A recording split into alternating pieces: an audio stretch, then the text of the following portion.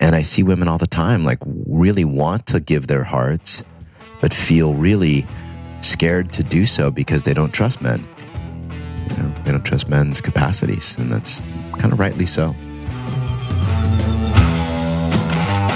I'm Luke Story. For the past 22 years, I've been relentlessly committed to my deepest passion, designing the ultimate lifestyle based on the most powerful principles of spirituality, health, psychology, and personal development. The Lifestylist Podcast is a show dedicated to sharing my discoveries and the experts behind them with you.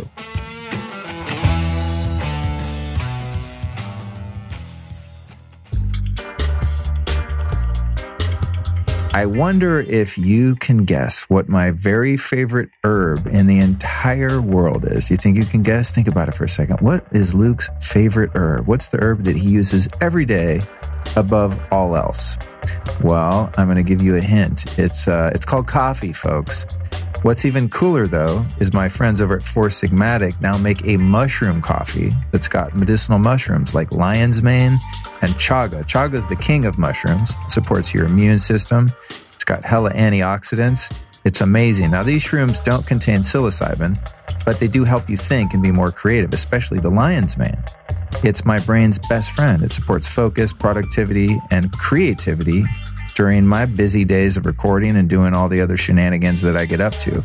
Now, I know what you're thinking. You're probably thinking, wait, this coffee has mushrooms in it. Isn't it gross? You're probably also thinking, wait, coffee's an herb? Yeah, it's an herb. It's not like the kind of herb you smoke. I know what you're thinking. Shrooms, herb. That's not where I'm going here, guys. I'm talking about clean living. I'm talking about being awake, being alert, and having energy. And that's why I love the Four Sigmatic mushroom coffee. You can get your grubby little hands on some of this by getting over to foursigmatic.com/Luke Story. That's FOURSIGMATIC, foursigmatic.com/Luke.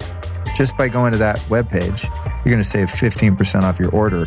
What's really cool, though, I got to just back up here about the Four Sigmatic coffee, is it comes in easy-to-use packets that you can take anywhere. So you put them in your gym bag, your suitcase, your purse. I have these things kind of stashed all over my life in every suitcase, every bag, my shaving kit that I travel with, even though I don't shave, obviously. Who needs to shave when you can drink this delicious coffee? No, I'm just kidding, but not really. But I'd love for you to check it out. It's amazing coffee. It's organic, mold-free, all that good stuff. You can find it at foursigmatic.com/Luke Story. That's foursigmatic.com/Luke Story. Get your mushroom coffee over there.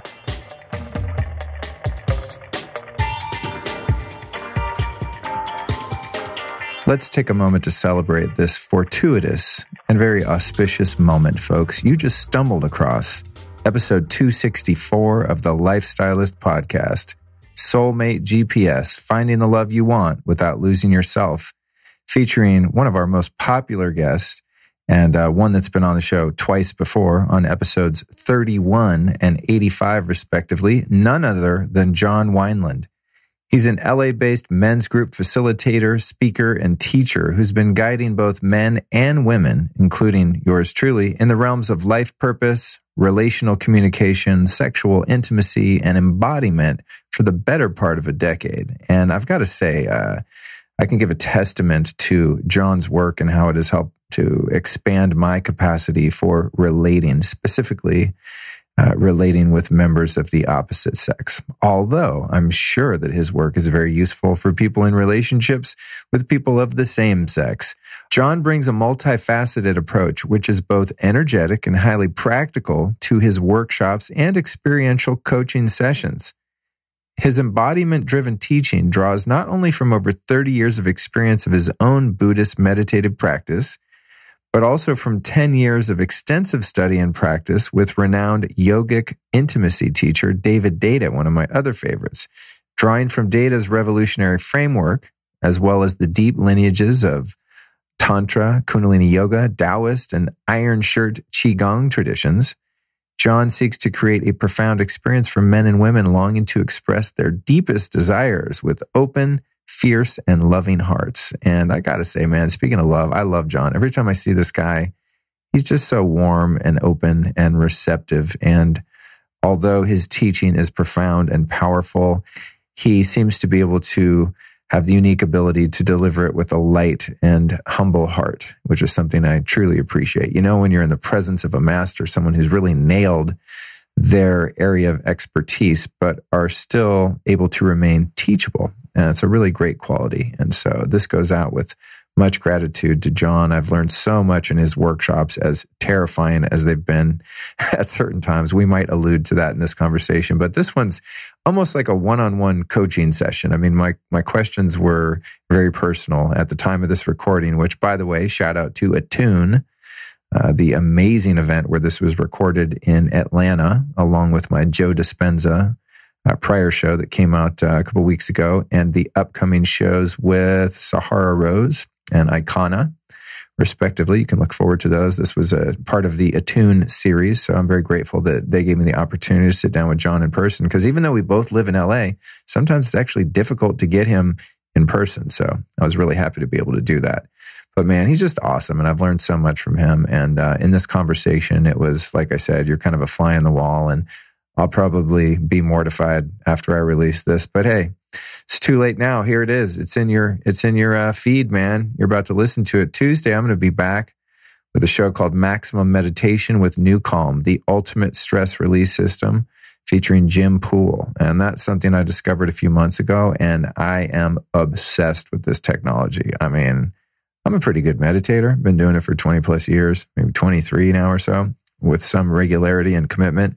But this device called the New Calm has taken it to the next level. And so we talk a lot about stress relief with Jim, not just about this particular modality or device, but just how stress works in your brain. And that's on next Tuesday. And then the following Friday, I'll be back with a solo show called The Flow State Formula, Neurohacking Mindfulness, which is a recording of a live talk I did some months ago at an amazing event in LA called Mercado Sagrado. A couple upcoming events. I'll be at Upgrade Labs Biohacking Conference, March 27th through 29th, Paleo Effects in Austin, April 24th through 26th, Meet Delic in LA, May 2nd through 3rd.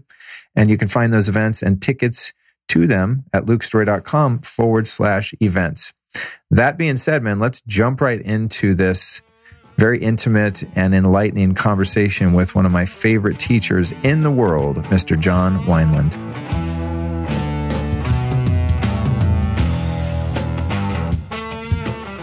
John Wineland, third time back, third time's a charm. Welcome. Yeah. Good to be with you, man. Dude, I'm glad I'm glad we got to do this. And also, I think out of 250 episodes, this is probably the earliest one I've ever done.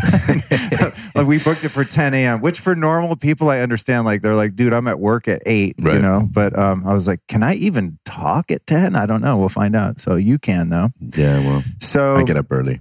I want to jump right into it. Unfortunately, because I was recording yesterday, I missed your talk here. But I've done a considerable amount of work with you, you know, a few of your workshops and stuff, which have been majorly transformative. I've talked about them a lot on the show because they've been pivotal experience as a male navigating my way through romantic relationships. And so first thing I want to ask you is, like, what's your hot take right now? What's the newest kind of development or awakening that you're having in your teaching?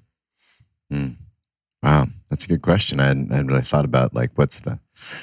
I think the thing that I'm doing here is I'm taking a look at what it means to be healthy sexually, you know, as part of the sort of health and wellness prism, right? That this whole workshop is about, this whole conference is about, and I think the way that I've structured it seems pretty relevant. And you know, there's stages of health, right? In the first stage of health, it's all about self-expression, right? So we want to be able to express ourselves sexually fully from the light, complete light energy of divine love to the dark energy of, you know, dark fuck. You know, we want to be, and everywhere in between. So we want to be, I can say that on your podcast? Totally. You can say whatever you want. No, it's just funny. Sometimes I forget that you're not like, well, when we're lovemaking, you know, you're just like, it's got to be a good You fuck. take the rose petal and you like move it on her third eye as you sing mantra to her. Yeah, I mean, there's that. That's great, right? But there's also the biting, scratching, like, and so sexual expression, healthy sexual expression is the whole spectrum, the bass to the treble, right? Low notes, high notes. And learning how to do that, that's the sort of first stage of sexual health. And then once we get good at all of that, which most people don't even get to that space, like where they can really, most people will collapse at certain energies. So what I've been working on here is, what are the energies what are the gifts you naturally bring?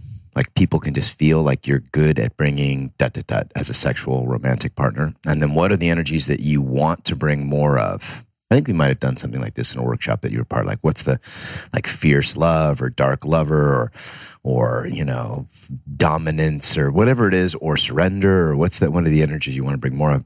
So once you get past that, then it's all about, okay, how do I take that to other and be really sensitive to other and take my personal expression and give it in chunks that people can metabolize and that turn them on and that open them and all that. And then once you get good at that, there's a whole bunch of substrata here, but then once you get good at that, it's about how do you incorporate the divine and it's not about what she wants or he wants. It's not about what you want. It's about what God wants, so to speak. What the divine wants in the moment, which might be something that you're not even wanting in that moment, right? But that it's going to open love deeper in the moment. And so sexual health, this most sacred form of sexual health actually involves the releasing of your preferences because you're an instrument for something greater that wants to come through as, divine love fuck. So that's been the take that I've been bringing here this weekend. I bet that's been a big hit. So far so good. Yeah, so far so good. I have noticed probably not by accident that some of the shows I've done that have the word sex or sexuality in the title tend to be some of the highest downloads. One of yours, I think, and then one of John Gray's also. Because there's something we all just kind of figure out, right? I mean, we're kids. We don't learn usually in a healthy way unless we have very conscious parents. Yeah. And as men, I think many of us learned from pornography and bros at school. Yeah. And then you go out and try and, bring that to your early explorations. And that sometimes you're on your own. Is not well received. And, and then the whole thing, the whole story. So I think it's a really important conversation to have. And especially for those of us that are seeking to live more consciously and being able to integrate sexuality into our lives in a way that is productive, not destructive. Yeah. Well, if you think about it, if you break it down how, at least boys, we'll talk about boys since you and I are men, like how we learned about sex, there was basically nothing from our parents, very little, right? Then there was, some kind of pornography movies, maybe like R-rated movies. I don't know, something about Mary kind of stuff. And then alcohol and drugs kind of helped make it happen, right? Very much so, yeah. So that's kind of our education when you think about it, right? It's pretty fucked up, right? Like become totally unconscious and then get drunk. Yeah. and then fuck and see how it goes, right? You know what I mean? Like that's how most of us have learned about sex. And so, there's a complete retraining that needs to happen around conscious sexuality and what that means. I'm curious what your take is on having conscious sex in a casual, non-committed type of relationship, friends with benefits, booty call kind of situation, because I've had a lot of those relationships in the past, and then that kind of became unfulfilling, and I sought to seek deeper meaning and a deeper level of intimacy. And have also been in and so those maybe the more casual relationships were based on sexual compatibility and great chemistry, but perhaps there was an alignment in other values. And then there have also been relationships that have been very bonding in other ways, but perhaps the sexual element of the relationship wasn't as strong. And so I'm always kind of left at a place where, like, if you lead with sex and that's all you've got, you might not have a great foundation for a long-term healthy relationship. But if you don't kind of introduce that somewhat early in a relationship, you don't really know what you've got. So I don't know if there's a question in there. It's sort of just a pondering of, like, when does sex enter the equation and what's a healthy way to go about getting to know someone in that way? Yeah. Well, I have a personal preference, which is to take a little time, a little time. Not doing it on the first night, getting to know somebody for a few nights, kind of feeling into it, that kind of stuff. I've gone as long as 3 months entering a relationship. And I think, if you wait to have sex and you bring all the heat without the sex first, then by the time you have the sex, you kind of know, right? And if there's chemistry and if there's a good compatibility, that kind of thing. So I think that it's all, sometimes one night stands can be the most conscious, beautiful, deeply loving experiences, right? There's nothing wrong with that. It's just that doing them consciously. And by consciously, I mean being aware, both partners being aware of what they're stepping into, really feeling it, like feeling like, okay, can I give my heart to this man for one night because I know he's not interested in a relationship? Can I fully love this woman, and can she handle me leaving? Like most guys will just say, well, I told her I wasn't available for a relationship, and then we had sex for 4 nights, and by the end of it, she's like wanting more, and I'm like, said, I told you, and guys justify that, right? When you could feel, you can tell. I know a guy that's done that before. Yeah. So as a masculine partner, I'm saying, like, don't create bad karma. Like if you can feel in your heart that this woman, you are just interested in something that will be pain for her, don't do it. Why do it? Like, why be so, that's kind of desperate, And I think people can get desperate for sex and do stupid shit and do shit that creates bad karma. So yeah, I'm all for it. If both partners are like, yeah, let's have a one night stand, then we bow, we love each other like with wild abandon, and then we bow, we move on. That's great. I think the same thing with friends with benefits. As long as both partners are really bringing honesty and true consciousness to it, why not? Like there's no limit on how much conscious, beautiful, deep sex we can have, as long as there's a feeling into, are we creating any karmic hooks? Are we creating any negative karma that, that's going to hurt them and hurt us, and that we have to clean up? Yeah.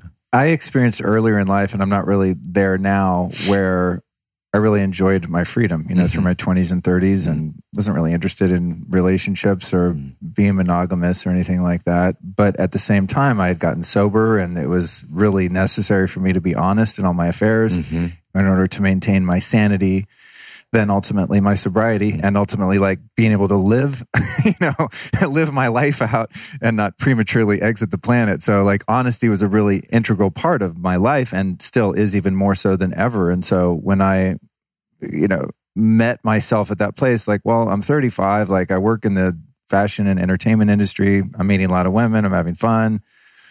But I want to be honest. I started just being very forthright, as you just described. Like, hey, listen, we met, we seem to dig each other. Here's what I'm in for. Here's what I'm not in for. And being like brutally honest, to the point where sometimes it was a bit harsh even, but before any feelings or oftentimes any intimacy even transpired. And what I experienced from time to time was people getting hurt, women getting hurt because of, like, I'm saying one thing, but then I'm kind of doing another, so I'm expressing very specifically that, like, it's just this thing and we're not going to be in a relationship. And they're nodding, oh yeah, totally, I get it. I'm a modern woman, I'm a feminist, like, I get it. I have my freedom too. Cool. But then if it happens too often and you throw in a couple sleepovers and it starts getting a little too cuddly, and there's a certain sort of threshold of intimacy and cariness that just naturally happens between two people, then they'd kind of be like, well, what's going on here? I'm like, what I told you, Right. But it's, in other words, it's like I found at times women would not listen to what I said, but they would watch what I did. And so I think at times, and thankfully this is, I've learned a lot since then, but going back, I was somewhat irresponsible because I thought just telling them was enough. Right. But I had to sort of learn how to have discipline and really, not make it a regular thing or get too involved, because even though mentally perhaps they were trying to protect themselves, their hearts would get involved. Sure. If they have a feminine essence, then, anytime you take them deep sexually, anytime there's depth sexually, it's very hard for someone with a feminine essence not to want more of that. So, and there's all kinds of biological reasons, the way the women bond sexually, oxytocin, those kinds of things. So it stays in them for a long time. So naturally, women, feminists or not, they get wired for attachment different than most men. And I think where most guys run into problems is you could say, hey, here's what I'm in for, but you can feel their when they start to get hooked.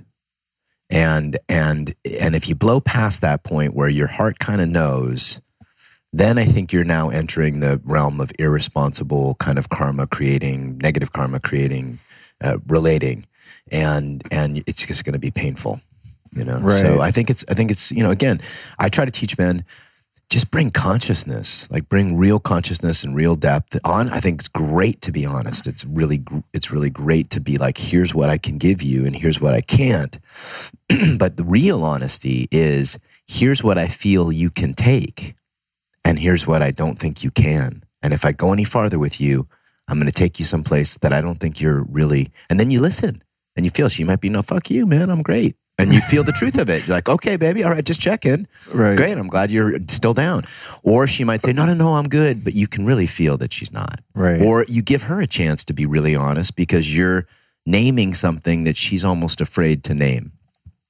Yeah. And all of those things I think are important for guys to bring to modern sexual relating, whether it's long-term or friends or short-term, any of that stuff. Yeah, absolutely. And then there's a point at which I think some of us male-embodied people also, subjectively speaking, and also watching friends of mine as they mature, perhaps and get into their late 30s, or in my case, early 40s, where that proposition just ceased to be interesting anymore, and there's like a desire for greater depth and greater intimacy, and not having to have any kind of breaks in terms of allowing love to express itself. And I remember it was after a few years of Kundalini yoga, I started having the experience in a couple relationships where I was confused because I started to have these really heart-centered feelings of love for someone that I didn't even know that well, and we were just having kind of a casual thing. And I'm like, what the hell is going on? Like, I'm catching feelings like many women have, right? Even though I was not intending to do so. But that's healthy, man. Well, yeah, that's healthy. I'm like, how do I stop the feelings? Yeah. No, but it was an interesting. I think I was very love avoidant for a long time. Just to be real, I did not want to be vulnerable. I didn't want to be hurt. I didn't want to show my feelings. So I'm just like, cool. There's a wall around me, and you can hang out with me, but you're never going to get past a certain point, right? Which is fine. It's one way to live, but it's also very limiting as one wants to have more of a deeper expression in general in love in their life. So I found that the tables kind of turned, and then I was the one that kind of started feeling a bit needy and like, well, I want more, this kind of stuff.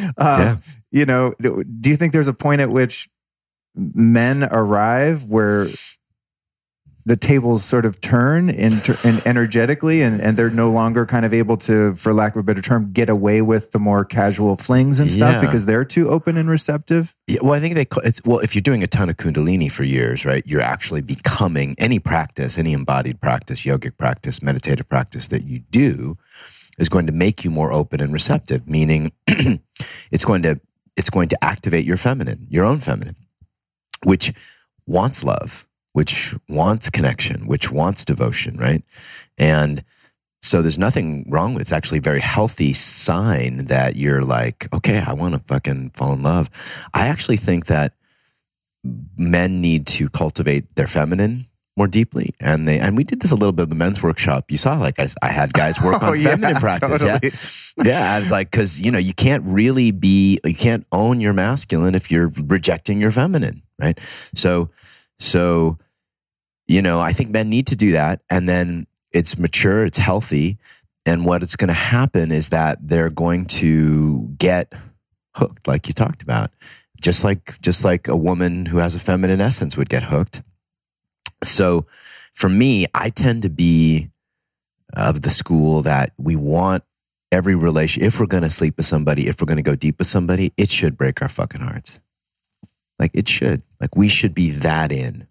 We should be, I'd rather people, have less sex, but the sex that they have be absolutely bone-crushing, beautiful love, even if there's no monogamy or no commitment, but there has to be there has to be depth. So I'm of the belief, like, you should both be in tears and somewhat heartbroken when you part and go different ways. And I think that the masculine responsibility in a relationship is to kind of know when that is, like to be aware of when, okay, we've run our course, or if we're going to stay together, this has to happen, or here's what I feel I need in my life, and her values are totally different, and know that, right? So the masculine value in any relationship, long-term, short-term, is to be able to survey the field of relationship and bring deep consciousness and awareness so that truth is honored. Your truth, her truth, the truth of the relationship. And if you've gone all in to that point and then you bow and end the relationship, there's sadness, there's heartbreak, but there's no dishonoring. You leave like fully given. And I think I'd like to see more of that in relating, We'll be right back at you after this brief but important announcement. Oh man, I am buzzing to tell you about Beekeepers Naturals, you guys. Now, I've been into bee products for a really long time, and after I recorded and published episode 175 with Carly Stein, I got even more obsessed with bee products. Now, a lot of people think bees just make honey. Oh, that's nice. It tastes sweet and it comes in that little bear thing. No, dude. Bees make a whole suite of really potent superfoods. They're actually medicines in many countries. They're considered medicine, and I consider them that too. So you've got your propolis, you've got bee pollen, and of course the honey, and the royal jelly. Now, Beekeepers Naturals, which to me is the number one most premier bee product company in the world, also make a product called Bee Powered, which combines all of those superfoods from the hive into one product, which is just absolutely insane. There's something you need to be aware of, though, when it comes to bee products, is that even if you get, say, like a great honey that tastes delicious and it's labeled organic, it still could be tainted by pesticides like Roundup. It's called glyphosate. It's like one of the most gnarly pesticides in the world. Monsanto, you are evil. Shame on you. Why are you putting this stuff all over the planet? Anyway, I digress. Here's the deal, though. You can label a bee product organic, but that doesn't mean that your bees from your hive aren't going down the road and like picking up a bunch of glyphosate and bringing it back into your hives. So you want to only use bee products from a company you can trust, and Beekeepers Naturals is one such company, because not only is their whole process organic and really kind to the environment and to the bees, which is really important, but they test for all contaminants and poisons and pesticides using a third-party verified lab. So you know that you're getting a pure, safe, and very effective product from beekeepersnaturals.com. So go to beekeepersnaturals.com, use the code LIFESTYLIST, and save 15% off your order. And now, back to the interview.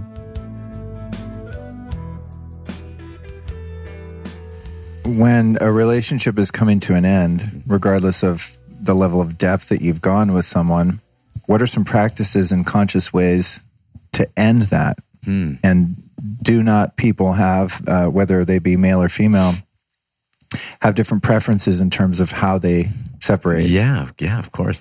I mean, the sad truth, Sophia Diaz, one of my teachers, said, it's fucking amazing just how brutal people get in ending relationships, like from love to brutality in very short periods of time. But if I had my druthers, right, it would be there's a recognition that, hey, this is coming to an end. There's an honoring of everything that has happened, right?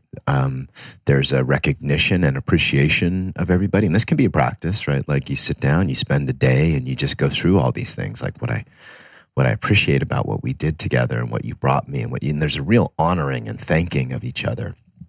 And there's a sharing of regrets. Like, I regret that I didn't do more of this, or I didn't bring more of this. And, this idea that relationships need to continue forever, or, you know what I mean, is somewhat unrealistic. Not always, but somewhat unrealistic for every relationship, every time. And so what's really important is that you leave each other, in my opinion, you leave each other better than you found each other. And that a recognition of that work together feels like the best way to end it. So I like appreciations, regrets. If there's anything else that needs to be cleared, like I wish you would have given me more. That tends to be the less important thing because it just creates more drama, and a real honoring of what your partner brought you. Because chances are, if they're a good person, which I'm assuming most people are with good people, they did their best. They did their best to love you, and they did their best to honor you, and so having a recognition of that. What happens in reality is that shit blows up. I mean, this is the feminine. Like the feminine, the volcano does not ask, like, can I level this town? The town's just leveled, right? The tornado doesn't ask, like, hey, can I just like sweep up this entire farm? No, the farm's just completely destroyed. So the feminine in all of us, not just women, in men too. I see this in men a lot. Like, they'll burn the fucking village down. So the feminine in us will burn the village down. The masculine in us wants to create a beautiful ending. And finding some middle way where, that can happen, I think is really good masculine leadership. That's really, really profound. Thank you for that. And I like the identification of the feminine within the man. I think a lot of people, I think I learned this from John Gray, like the two Johns I've learned so much from, but he talks a lot about the hormones and things like that. And that when men get really emotional, especially if they're in rage, we think of that as like toxic masculinity, but it's actually like toxic femininity because they're having an estrogen fucking overdose and they're going completely into their feminine when they're like, freak out, punching walls, violence. Yeah. That's all feminine, which is so, I was like, wait, what?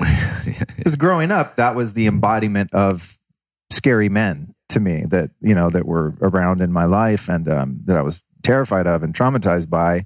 And so I got the message, I'm never going to be like that. So when I have those feelings, I'm just going to point them inward and do it to myself rather than other people, And so I think it's important for guys to understand, and not that there's a right or wrong with expressing that part of the feminine, but guys aren't being like tough when they're being jerks and negatively, destructively expressing emotions. Right.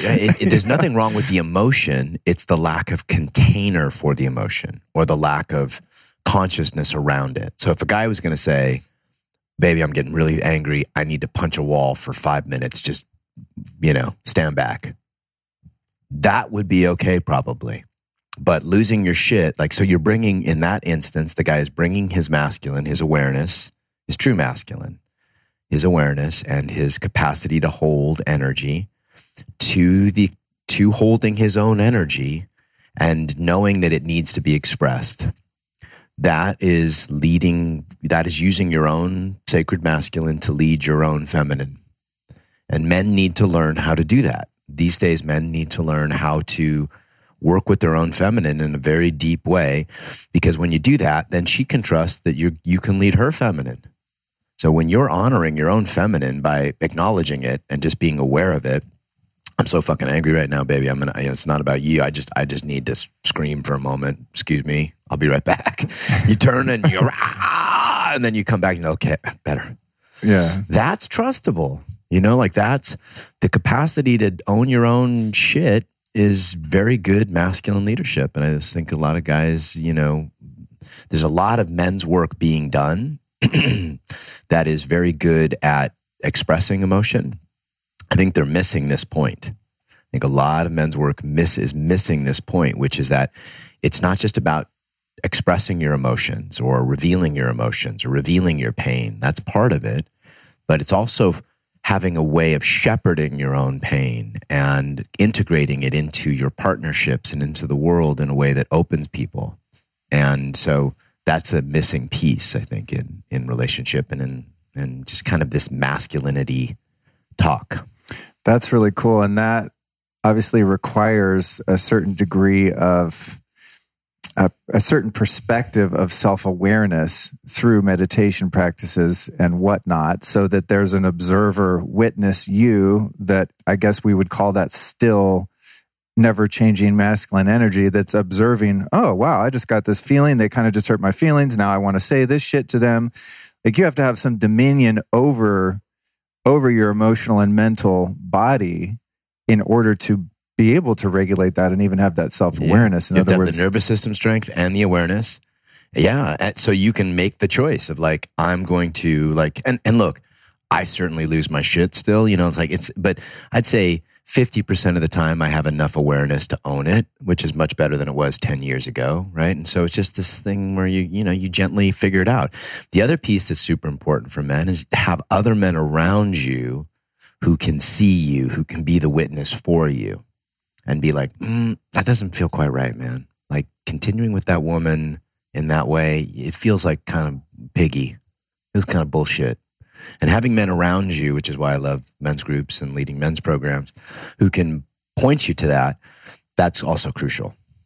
Yeah, that is the accountability when you have men around that are conscious and courageous enough to be honest with you. And aware. Yeah. Like having aware men around you, that's fucking priceless. Yeah. Like whatever, if any dudes listening, make that priority number one.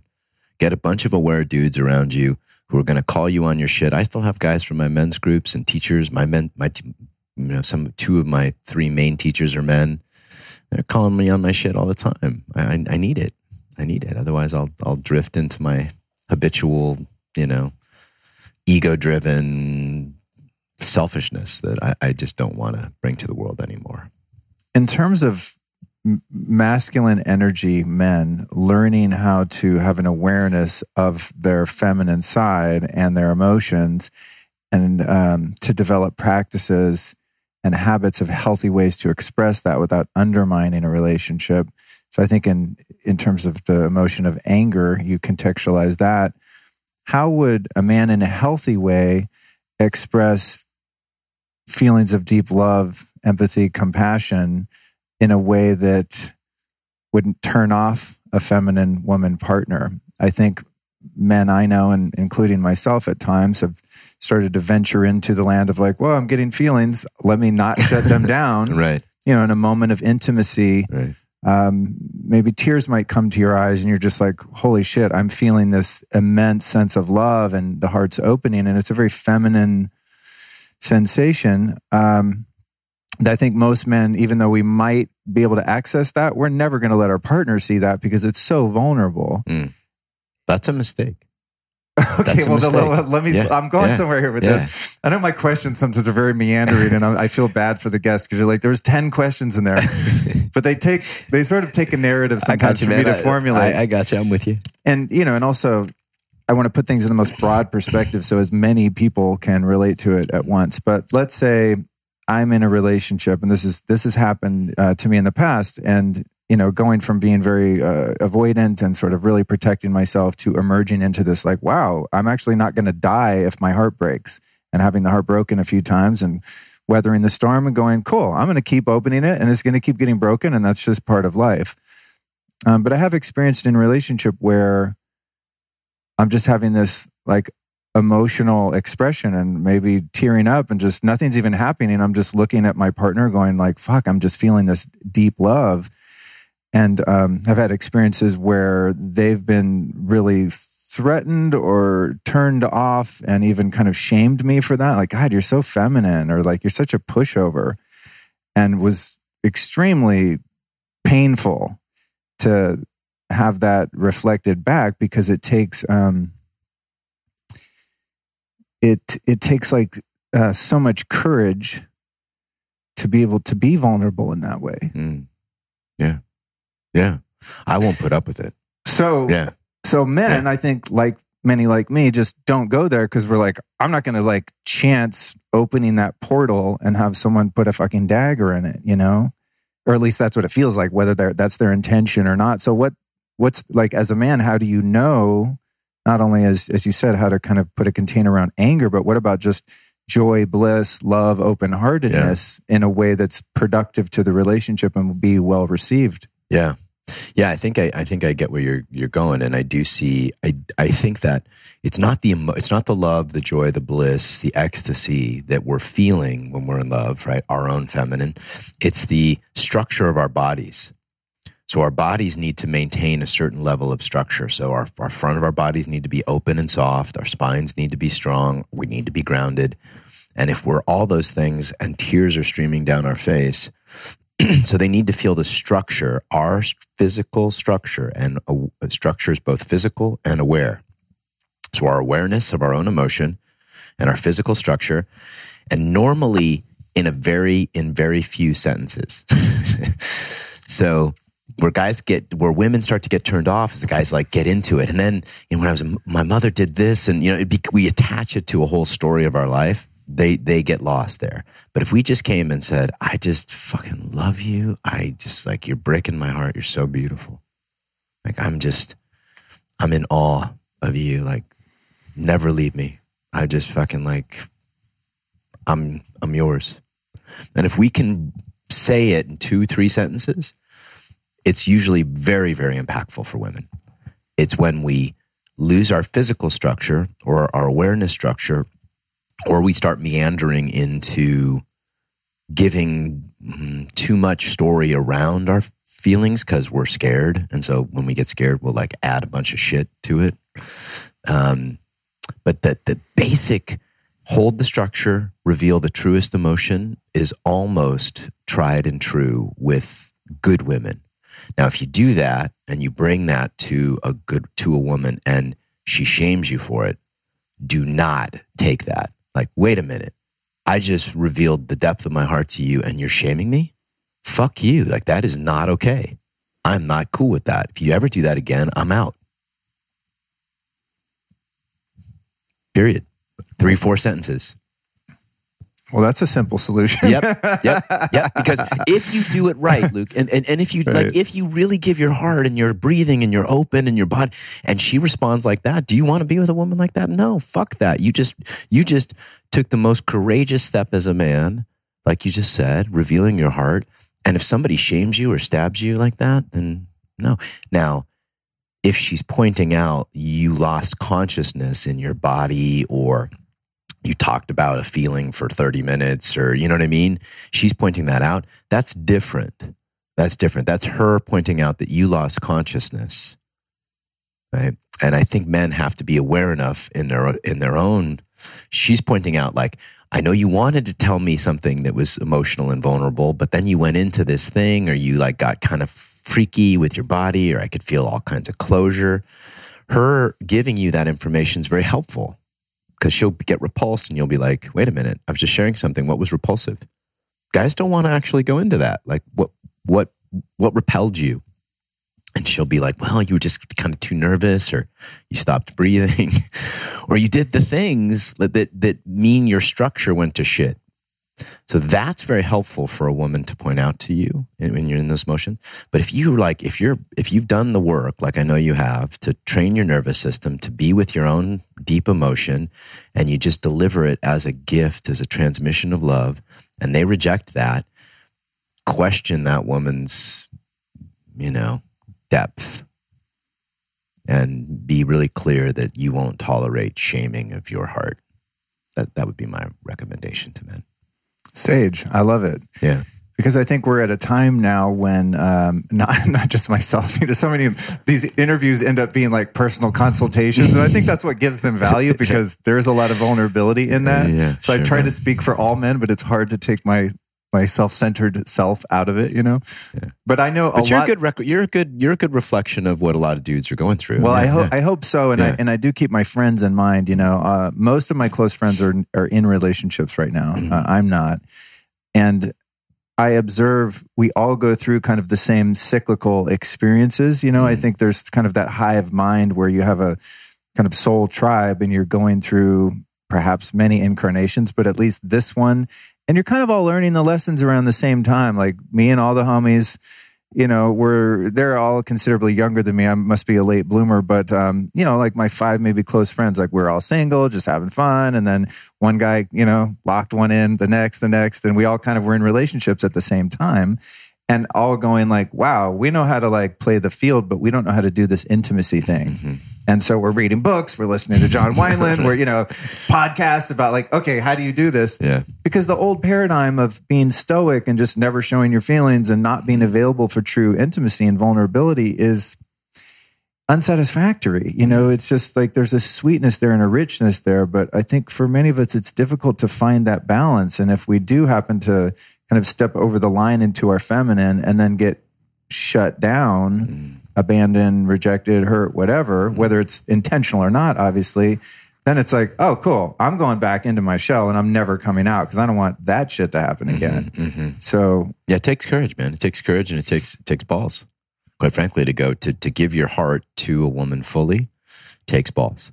And just know you're going to do it. And sometimes it'll be clunky and sometimes you'll get it crushed. But in the end, it will magnetize a deeper, more devotional woman. Like, we can't as men expect women to be devotional to us if we're withholding our hearts. We can't expect her to be devotional to our hearts if we're not willing to be devotional to our own hearts. Right? So part of good masculine practice is to get clear, like, okay, what's the truth of my heart? The truth of my heart is I fucking love you. I never want to be apart. And to say that with no closure, a great scene, there's 3 scenes I use to teach men about like claiming a woman fully, right? One is the last scene from Pride and Prejudice where he's walking through the marsh and he like delivers this like incredibly vulnerable admission to her while being completely open. Like he's tearing up and he's just saying, I love you. I never want to be apart from you. And it's in a way that's so beautiful. The second one is the end of season 2 from Girls, when Adam Driver like runs watching FaceTime to save her from some OCD moment that she's having, and he kicks in the door and this kind of thing. And then the third is the moment from Game of Thrones where Khal Drogo is like saying, I'm going to sail across the ocean and take the throne for you. So those are 3 ways that men can, claim a woman's heart fully open. And I think there's a lot to be said for those. I often use movies because I think that they capture these moments that men can dilate and really go into. So yeah, it's hard to, I think men are uncertain about what to bring to the modern powerful woman. Got that right. Yeah. It's a very confusing. I mean, now there's not just what I said before of like us learning we don't have to be tough. We can show our feelings, like that whole thing. Yeah. Now it's also there because of so many of the abuses of men and the pendulum of sensitivity swinging so far in the other direction with the Me Too movement and all this. I know that many of us are like, am I supposed to hug people now? I mean, it's like, you really want to be careful. So there's that element of confusion also. It's a very, very strange time. It is a strange time for men. And, I think the answer, and unfortunately most men don't want to do this work, but it's really important work to do, which is become so fucking sensitive, so aware that you know yourself and the field that you're in very intimately. So that requires ninja-like training of your nervous system and body to really know when a woman is a yes or a no, because they won't say no. Most women still, I see this in workshops all the time. I say, look, put up your hand if you're a no. Put up your hand if you're a no. Put up your, and they won't, and they'll say, he did something and I didn't like it. And I was like, why didn't you put up your hand? Like, I just didn't. And it happens even if I give them permission and I have them demo it, they still won't say no. And it's so hard for women to say no. So it means that men have to be really aware. Is that a no? Is that a yes? Like, is she getting tense? Is she opening? And learning awareness is the number one skill I would, like full body awareness is the number one skill I would offer men. So Kundalini yoga is a great way to do it. Qigong is a great way to do it. I use both to teach men all kinds of embodiment work so that you become more open and aware, and you'll know like how to navigate the modern woman, right? But it takes time. It's a challenge.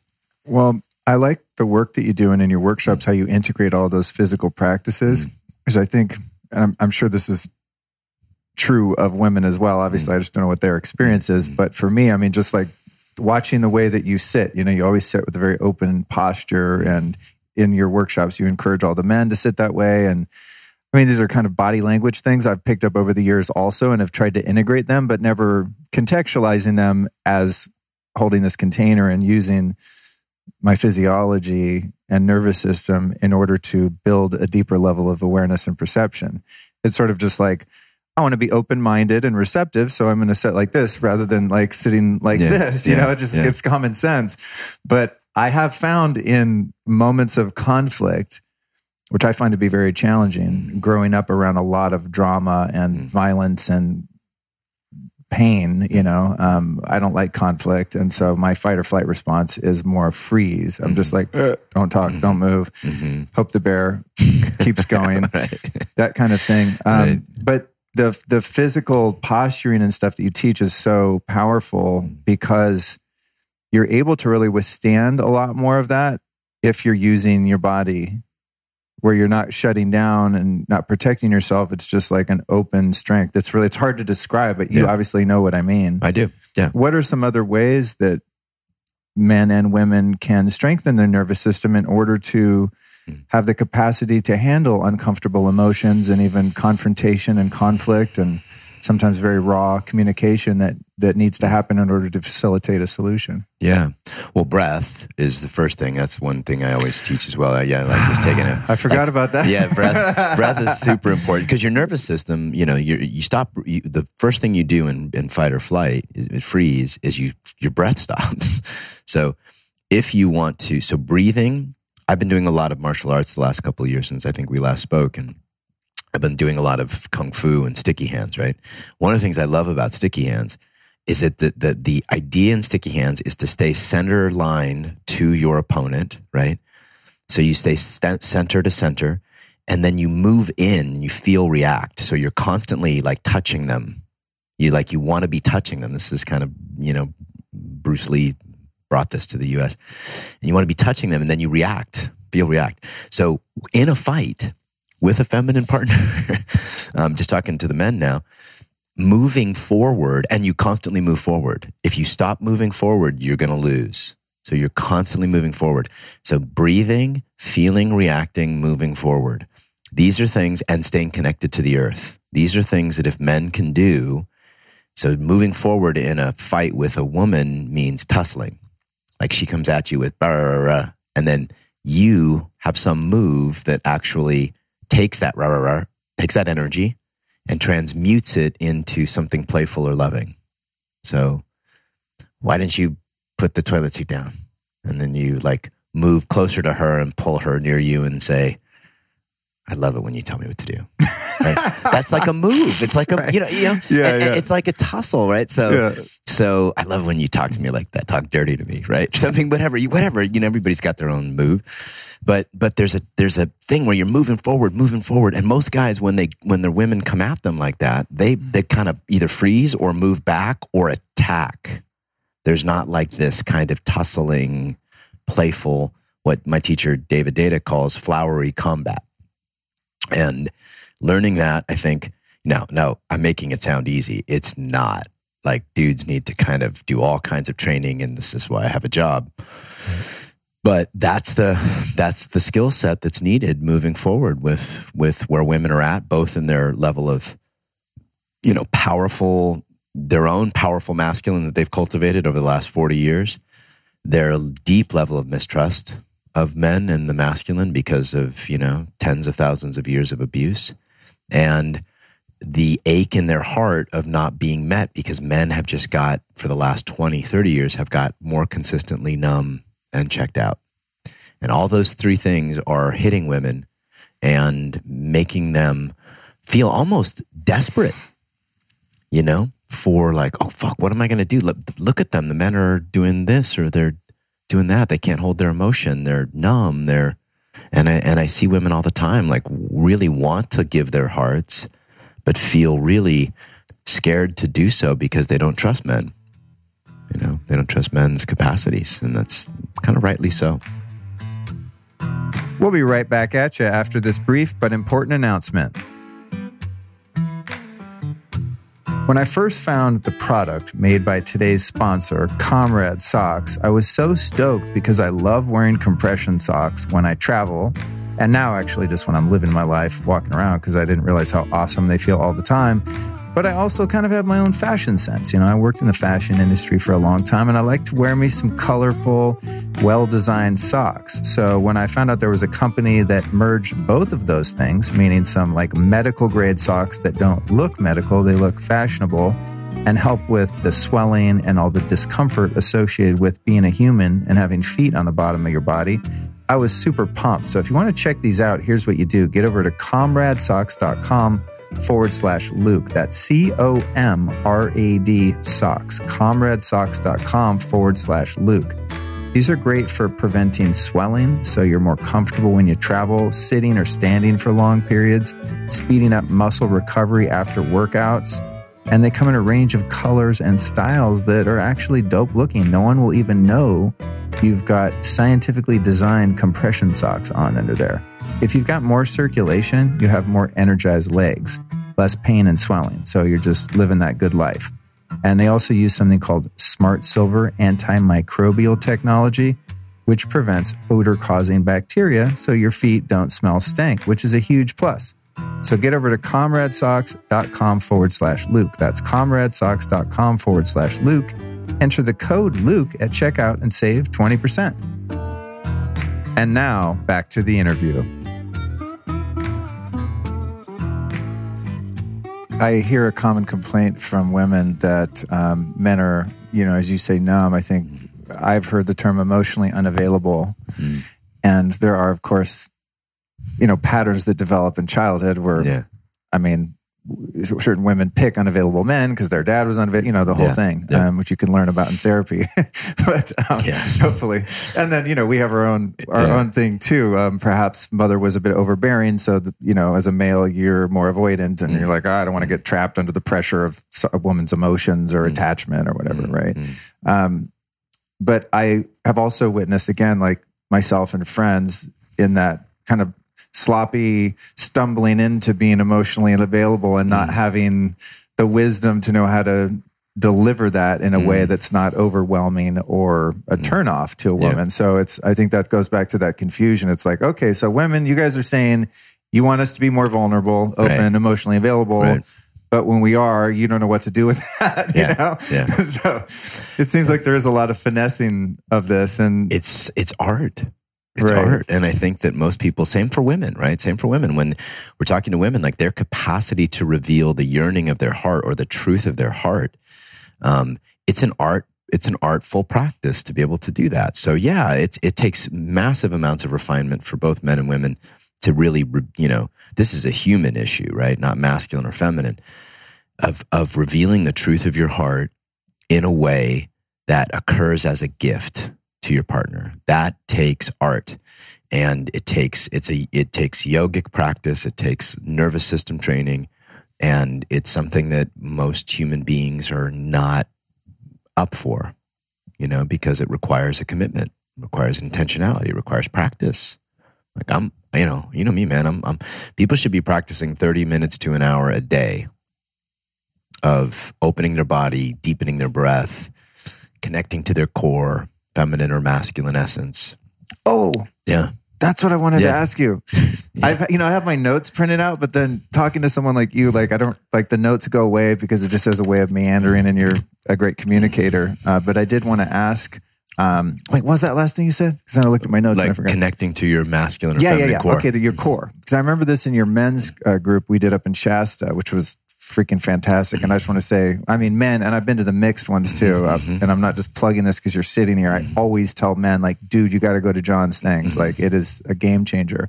But you talked about how you personally have a masculine core, but your emotional body is feminine. And you went into a little bit of that. It was very helpful to me because in relationship, I'm miserable unless I'm in the masculine role in the relationship. Like, it's just not happening. It's not going to last. Right. I just can't be with someone who wants to be the leader, be in charge, be controlling. Like, I'm controlling. I'm with you, I man. love it. I'm with you. Yeah. But I'm also super alpha, and I don't think my way through life. I feel my way through life. You know, I'm just super intuitive, high empathy. And so it's a bit of a war inside. So what do you mean by like someone's core and then their emotional body? What are the different aspects of us as humans that are sort of managed by those different emotional centers? Yeah. Well, that's a very deep question. There's a lot of layers to that. So I'll give you just the 2-minute version of that. Most men have a masculine core, meaning that they would prefer less to more most of the time. They would prefer to lead, like you talked about in a relationship. They would prefer to penetrate and facilitate the surrender of their lover. They would prefer to have those things most of the time, not all the time, but 70, 80% of the time. That's the role they want to play in the relationship if they have a masculine core. Does that include not wanting to be told how to drive? Of course. Yeah. like that's, it's kind of common that you want to be the direction. Okay. So if you have a masculine core, you want to be the direction, the clarity, and the consciousness of the relationship. You want her or him, doesn't matter, to be the energy, the love, the flow of the relationship most of the time. Not all the time, but most of the time. So that's how you know you have a masculine core, sexually and relationally. Also, you know you have a masculine core spiritually if relaxing into the consciousness of nothingness or the emptiness feels good. There's nothing better than that. Exactly. So that's how you know. You feel like you're sitting in nothing, and all of a sudden you just like you're sitting in nature in the woods, and you're just opening into the emptiness of the beauty around you, and that feels like bliss. Masculine core. That's how you know. So if 3 hours in a float tank is your favorite thing? Yeah, you go. Okay. Perfect. Good. Man, perfect. Okay, yeah. so you've got a masculine core. No, got that. But you have a feminine emotional body too. Yeah. Just I sense that. Yeah, just like me. Just moments ago, I'm like tearing up. I mean, my emotions are always so accessible. Yeah. Yeah. Which is great, right? As long as you're conscious of it, right? So those of us who learned intuitively, whose emotional bodies, maybe, for me, I was raised by all women.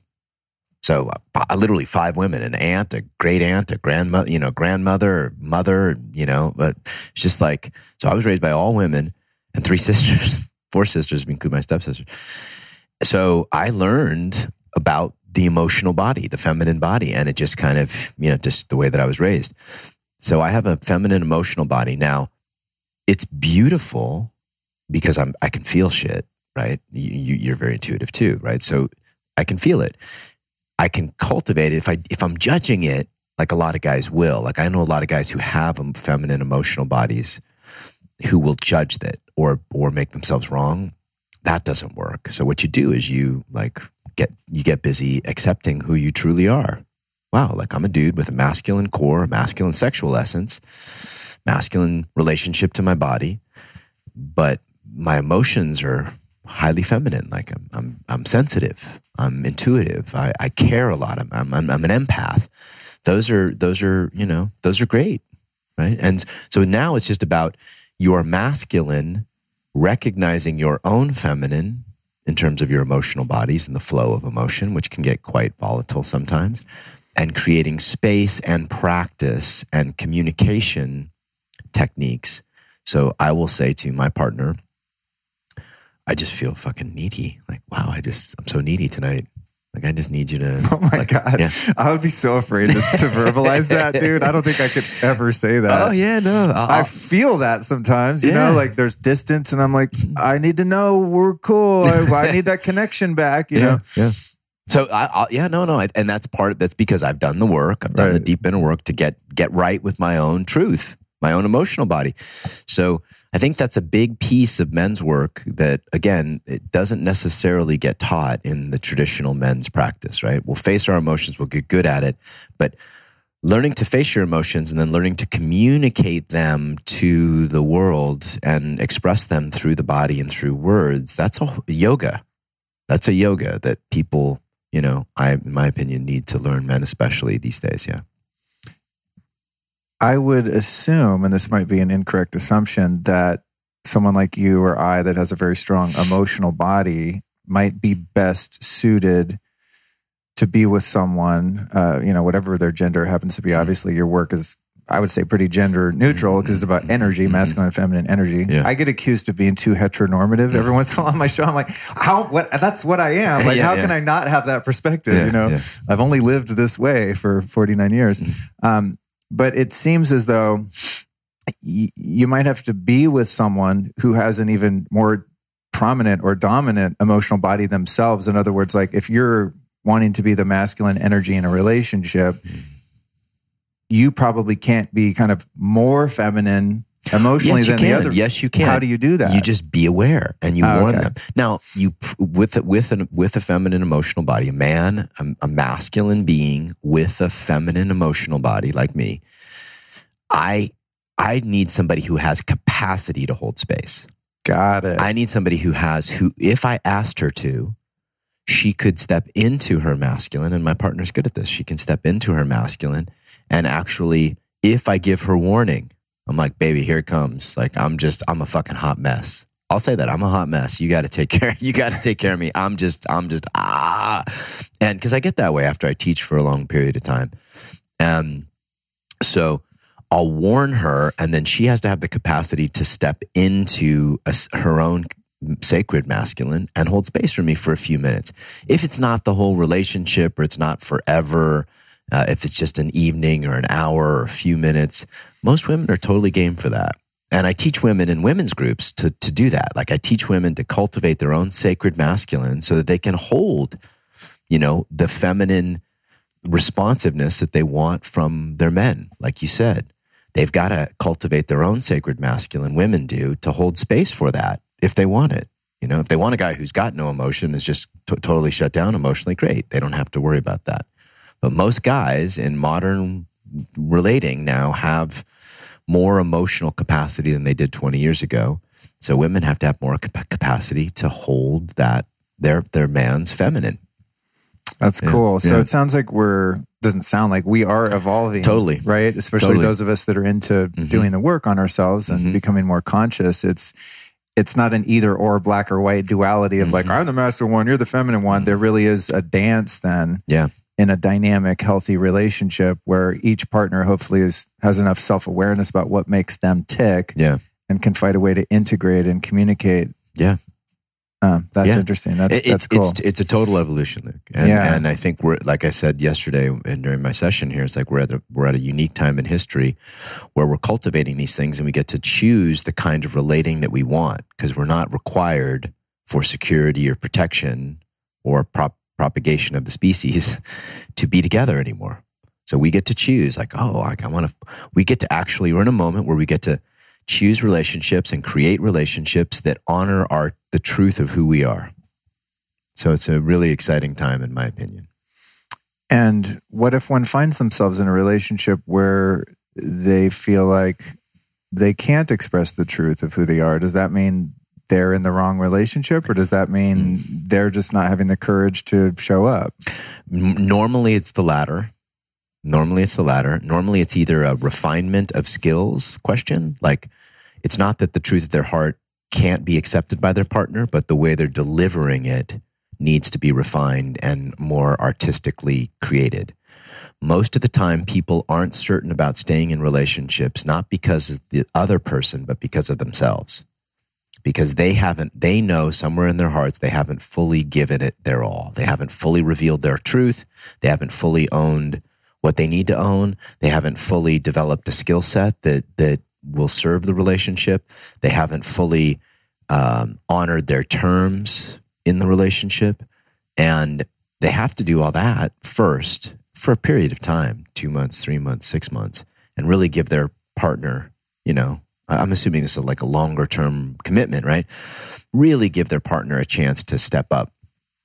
So I think those are the main issues, like your skill sets, which is, what I'm all about, your skill sets, your awareness, and then go all in, like, give your fucking heart at the altar, like be that committed that you're going to just give it your all. And then in 6 months, if they're still not getting you, then you're like, okay, I tried, baby. Right. I'm going to move on to somebody who's more suited for my gifts. Right. Because there's someone for everyone. Totally. Right. Yeah. Multiple people, I think, over the course of a lifetime. But it seems that way. Yeah. We have this idealistic, some of us, view. I mean, for me, I I hate dating and I hate breaking up. You know what I mean? So it's like, can I just find the one person and this is like our path and then we die on the same day. You know, hopefully like we're 99, we both go Sid and Nancy on that Yeah, we shit. just die in our sleep and, you know, never have to suffer the loss of an attachment or, you know, a sense of abandonment. In terms of the container, this is something I really wanted to cover with you.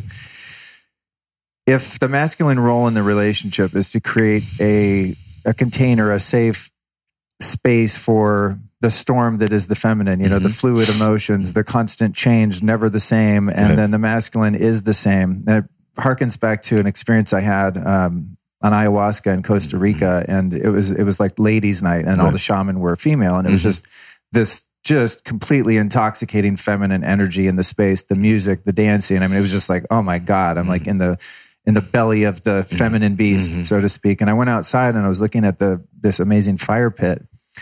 And I had the realization that fire is the feminine, you know, because I would try to grab, I mean, I was high on ayahuasca, but I tried to grab the fire like, there it is. Nope, no, it's not. It's gone. Yeah. And then the container's just there getting burned, charred. It doesn't move. And I was like, oh, that's great. And then I looked at the moon and the moon was illuminated by the sun.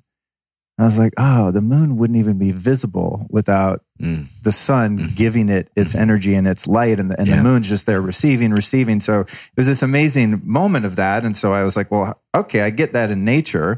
How do I integrate that? And I think for men at times, it's challenging to tell when you're just holding space and you have to have a nervous system and learn how to breathe and accept the fluidity and the, you know, emotional unpredictability of a partner, and when it's just like unacceptable. Like, you know, when you draw the line of like, this person just, you know, has issues that they haven't dealt with, and it's not my responsibility to handle them or to hold them. That's their shit they need to go deal with because they're too reactive or angry or they shut down or whatever it is. Like, how do you determine how much space to hold and where to draw the line?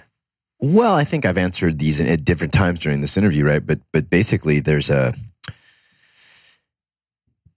first place is that you bring your sacred masculine, your capacity for awareness, your nervous system strength, your physical strength, right? Which includes your nervous system strength. I'm not talking about muscle. I'm talking about like capacity to hold, to be in your own emotional body and the emotional bodies of others, right?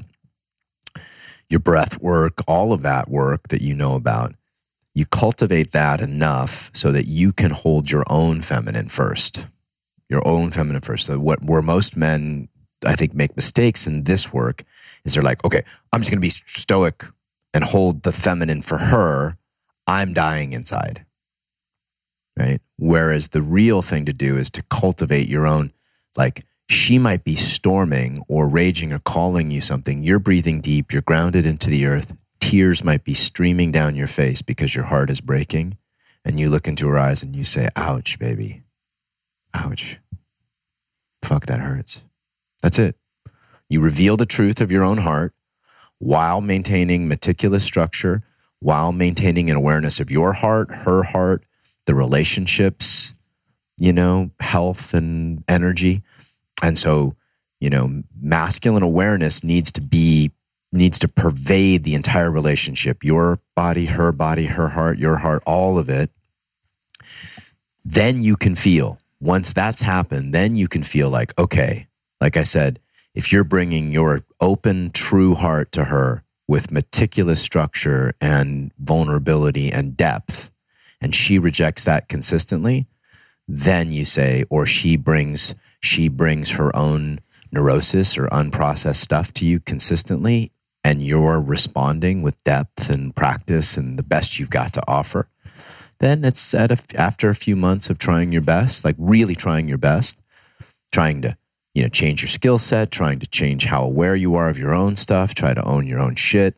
Then after that, you can bow and say, look, baby, I've given you my best. You know, it feels like another man would probably serve you better. I'm talking to men right now, but with the same thing applies to women. Yeah, me too. Well, I asked the question because I think, you know, men hear work like yours and they think, okay, I just gotta like be that, you know, be those bricks and let the fire be the fire. But at some point, you know, you're getting burned, you know? Yeah. And so me and other guys but the bricks if you look at the bricks the next day when the fire's done, they're scarred. They are. They're scarred. So are the rocks, right? They're scarred. So if you're going to get into if you look at the Grand Canyon, it's getting eroded, it's getting killed, the skin's getting pulled off of it, right? So if we're going to step into the ring, we're going to get scarred. And there's nothing wrong with that. It's actually beautiful and sexy. And I just think that men's capacity it's a common mistake that you touched on, which is that men will think, I have to hold the space for all of the feminine storm. No, what you need to do is you need to determine how much space is reasonable and then lay your ground rules there. Like, she does not want to rage on you for hours at a time. She might do it because she's in her completely unheld feminine. So part of creating a container is for you to say, enough. Like, I've heard you. I apologized. I gave you my truth. I heard your truth. Enough. That's it. No more. That's a container. That's a container. So men think that part of what men have to learn is to have, now that takes nervous system strength to do that in a way that that will actually relax her. Maybe you put your hands on her shoulders and you go, enough, baby. That's it. I heard you. That's what she wants. She does not want to be a volcano for an hour and completely level the village. She feels like shit when she does that. Analogy. Yeah. That's funny. Yeah. Right. Because, we know as men, when we level the village, it's not long after that you're like, oh God, I wish I could take back that thing I said. You said that one thing that was just over the line of being hurtful and not just expressing your feelings, but you're like, you throw a dig in there and you're like, Yeah. Your value to her is to know when it's enough. That's part of your masculine value. What are some tools women can use? Anyone that has a desire to maintain more of the feminine role in a relationship, to bring themselves back into that optimal position for polarity. Meaning, say, woman CEO, girl boss, lawyer, but doesn't want to come home and be boss to her man. What are some ways that she can reintegrate and go, oh yeah, let me have the awareness to kind of switch over and have the dynamic that I so desire? Yeah. Two things I'll give that are relatively easy. One is develop a pleasure practice, like literally develop a practice of honoring pleasure in your body daily. Could be a certain kind of masturbation practice or movement practice, or just kind of like the women in my women's groups, we teach them a pleasure practice to do every day that's just honoring their body and cultivating and amplifying the pleasure in their body. Because most women, when they are CEO, girl boss, they might enjoy it, but that doesn't create a lot of pleasure in their bodies. So to switch from that, they've got to move from their own sort of holding space, kind of, more tank-like, to getting home and being more like bamboo or, like flowing water or, that kind of thing. So that would be the first, to develop a pleasure practice. And the second would be find modalities of movement and physical practice that cultivate the expression of love through your body. So sacred dance is one, hula is one, like even twerking, just cultivate the movement of energy and love. Big fan me too. So cultivate the movement of energy and love through your body.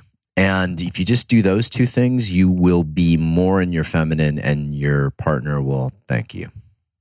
That's cool. Yeah. Sage advice. I like that. It brings me back to one of the exercises we did in your last men's group. That was, you really put, I don't know how it is for women, of course, but like for us guys, that shit is hard. There are some things you have us do that are mortifying. But I think because I've been practicing the art of surrender and just willingness for so long now, that some of the things that I saw the other guys freaking out when you had to embody your shadow. Yeah. We did the exercise, you were embody your shadow. Yeah. And I'm like, oh my God, really, John? Like, this is so whack.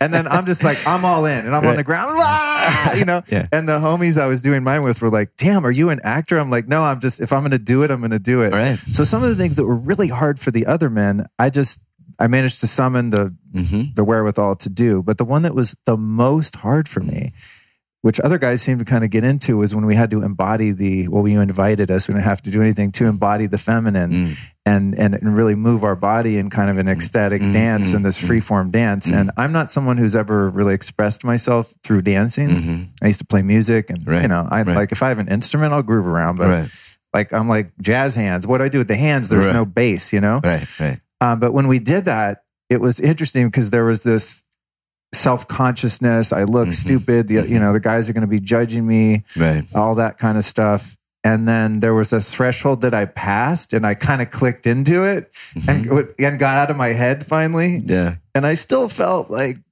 a total wuss, but I did kind of like get a glimpse of like, oh, this is that thing where it's constantly shifting and changing and moving, and there's no logical order of anything. There's no plan. There's no strategy. There's no tactic. Yeah. You're just embodying energy and moving it around. And I thought that was a profound practice to give me the experience of what it might be like on the other side. And it did actually increase the level, I think, of compassion and understanding. Well, it's one of those practices that it's about pleasure, right? So it's like, okay, only move in a way, like men can do this and they need to do this, right? Because we're like, we're kind of linear, right? Yeah. So you need to move as pleasure.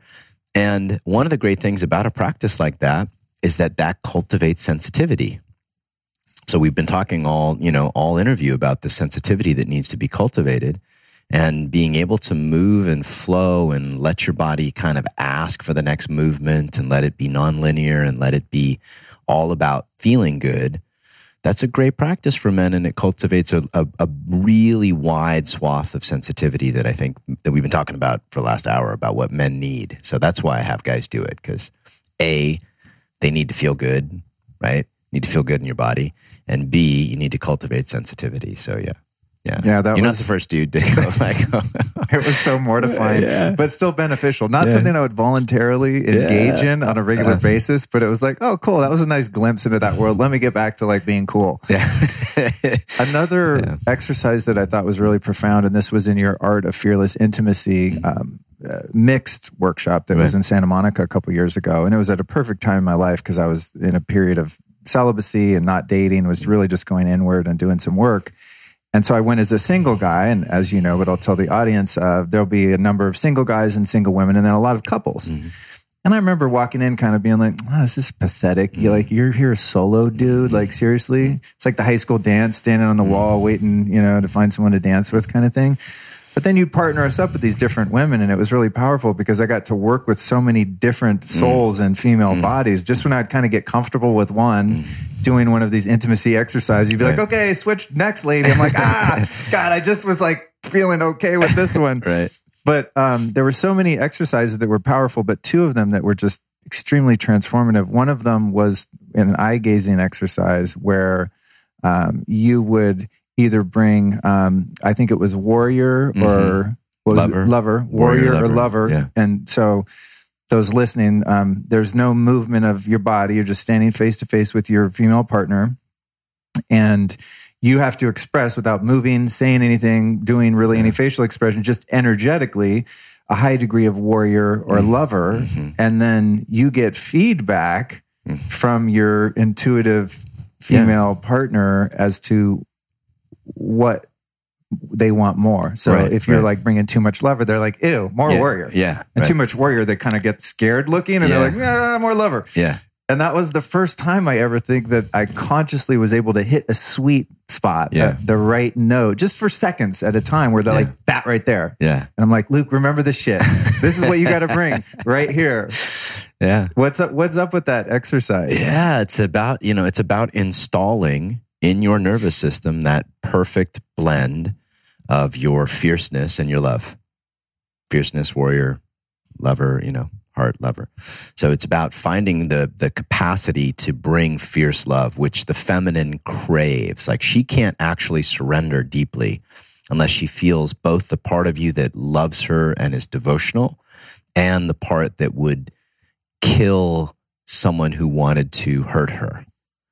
And by extension, kill her unconsciousness or kill for love or ravish her. Like the perfect blend of lover and warrior is the part that ravishes her heart. And so men don't, like we talked about at the beginning, we weren't taught. No one taught us in high school, like, oh yeah, bring the perfect blend of warrior killer. You fucking, no. You know, they'll throw their panties at you. No, it was, you know, so we have to install this in our nervous system so we can bring it into our love and to our sex. Yeah, a beautiful practice, and one that I think is one of the most lasting, because there were moments, as I said, where I hit that note and I was like, remember this, Luke.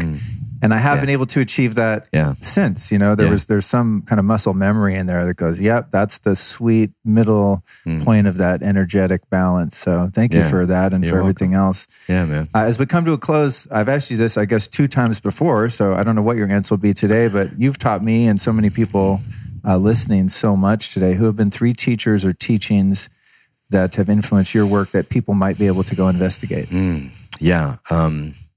There's a man named, I talked about martial arts, this is new. There's a man named Sifu Matthew, who's my martial arts teacher. He's in Miami. He's a absolute fucking wizard. So Sifu Matthew is somebody. I'll always mention David. You know, David Data's my teacher and, you know, has been for 12 years now. So anything from David Data I would send people to. One of my teachers who's a shaman in the lineage of Carlos Castañeda's work, studied it for 20 years and is a true master in this realm, is a man named Teo Alfaro, who be great for the podcast, by the way. He lives in LA. Oh, really? Ooh, yeah, cool. He started a organization called Wolf Connection. Right. And so he rescues wolves. He's got a wolf sanctuary of like 30 to 50 wolves in Acton outside of Los Angeles. It's awesome. Wow. It's awesome. And he's a no bullshit shaman. Like, you know, like he doesn't call himself that, but that's what he is. And so he wrote a book called, I think it's called The Wolf Connection, but he just wrote a book that's doing really well. So I would send them to Teo too. Yeah, Teo Alfaro. Yeah. Teo Alfaro. And what about website, social media, anything you want to plug? Yeah, you know, I'm having a lot of fun with the virtual workshop, right? So for a lot of people who can't get to my workshops, because I only teach 3 a year for co-eds or men, you can come on to a virtual workshop where I do office hours, answer questions. I literally load all the content from my workshops, including lots of the practices that we talked about, onto the virtual workshop. So if you hit my website, you can sign up for the virtual workshop. It's like $60 a month, and you can stay on it as long as you want, get as much as you want. It's like kind of like Netflix for all this shit. Yeah. Cool. Yeah. All right, dude. Well, thanks for joining me again. Oh, man, I love it. It's good to see you, bro. See you soon. Yeah. Thank you so much for joining me on yet another episode of the Lifestylist Podcast. I trust that you were inspired to improve the relationship you're in or to find one that suits you and your highest good. I've learned so much from John over the years, and man, I just can't get enough of this guy. I could have him on the show every week, honestly. The area of romantic relationships has been one that I've learned some hard lessons in. And one that's not come easy for a number of different reasons. A, the obvious ones, you know, early trauma, addiction, all those kind of things that I had to work through first, but then just not really focusing on it for so many years, really just having fun and being free and single and having a career and doing all the things that I did for the past 20 years before I really started getting serious about finding a very special relationship, which now I have. I hadn't at the time of this recording, but I'm happy to report that I'm putting all that I've learned in life and from John and teachers like him to work, and it's paying off. I'm very happy, and I'm sure we'll be talking more about that soon. But first and foremost, I want to thank you for listening to this show, and I think it's through really learning how to relate to one another that we can not only improve and enrich our own lives, but send a ripple effect of love, positivity, compassion, and empathy out to those around us. And in so doing, transform our little corner of the world. So thank you for participating. And if you made it through to the end of this episode, that qualifies you to be someone who's committed to improving themselves in their life. So I congratulate you for that. And thank you for joining me in my journey to do just that. This show and every other show of the Lifestylist Podcast that's ever been or ever will be would not be possible if it was not for the support of our sponsors. Don't hang up. Please listen. They're very important. These are awesome. The first one is Comrade Socks. Now, I know this sounds crazy. Like, why is Luke talking about socks? Dude, actually, it's funny. Right at this very moment, I have my Comrade compression socks on.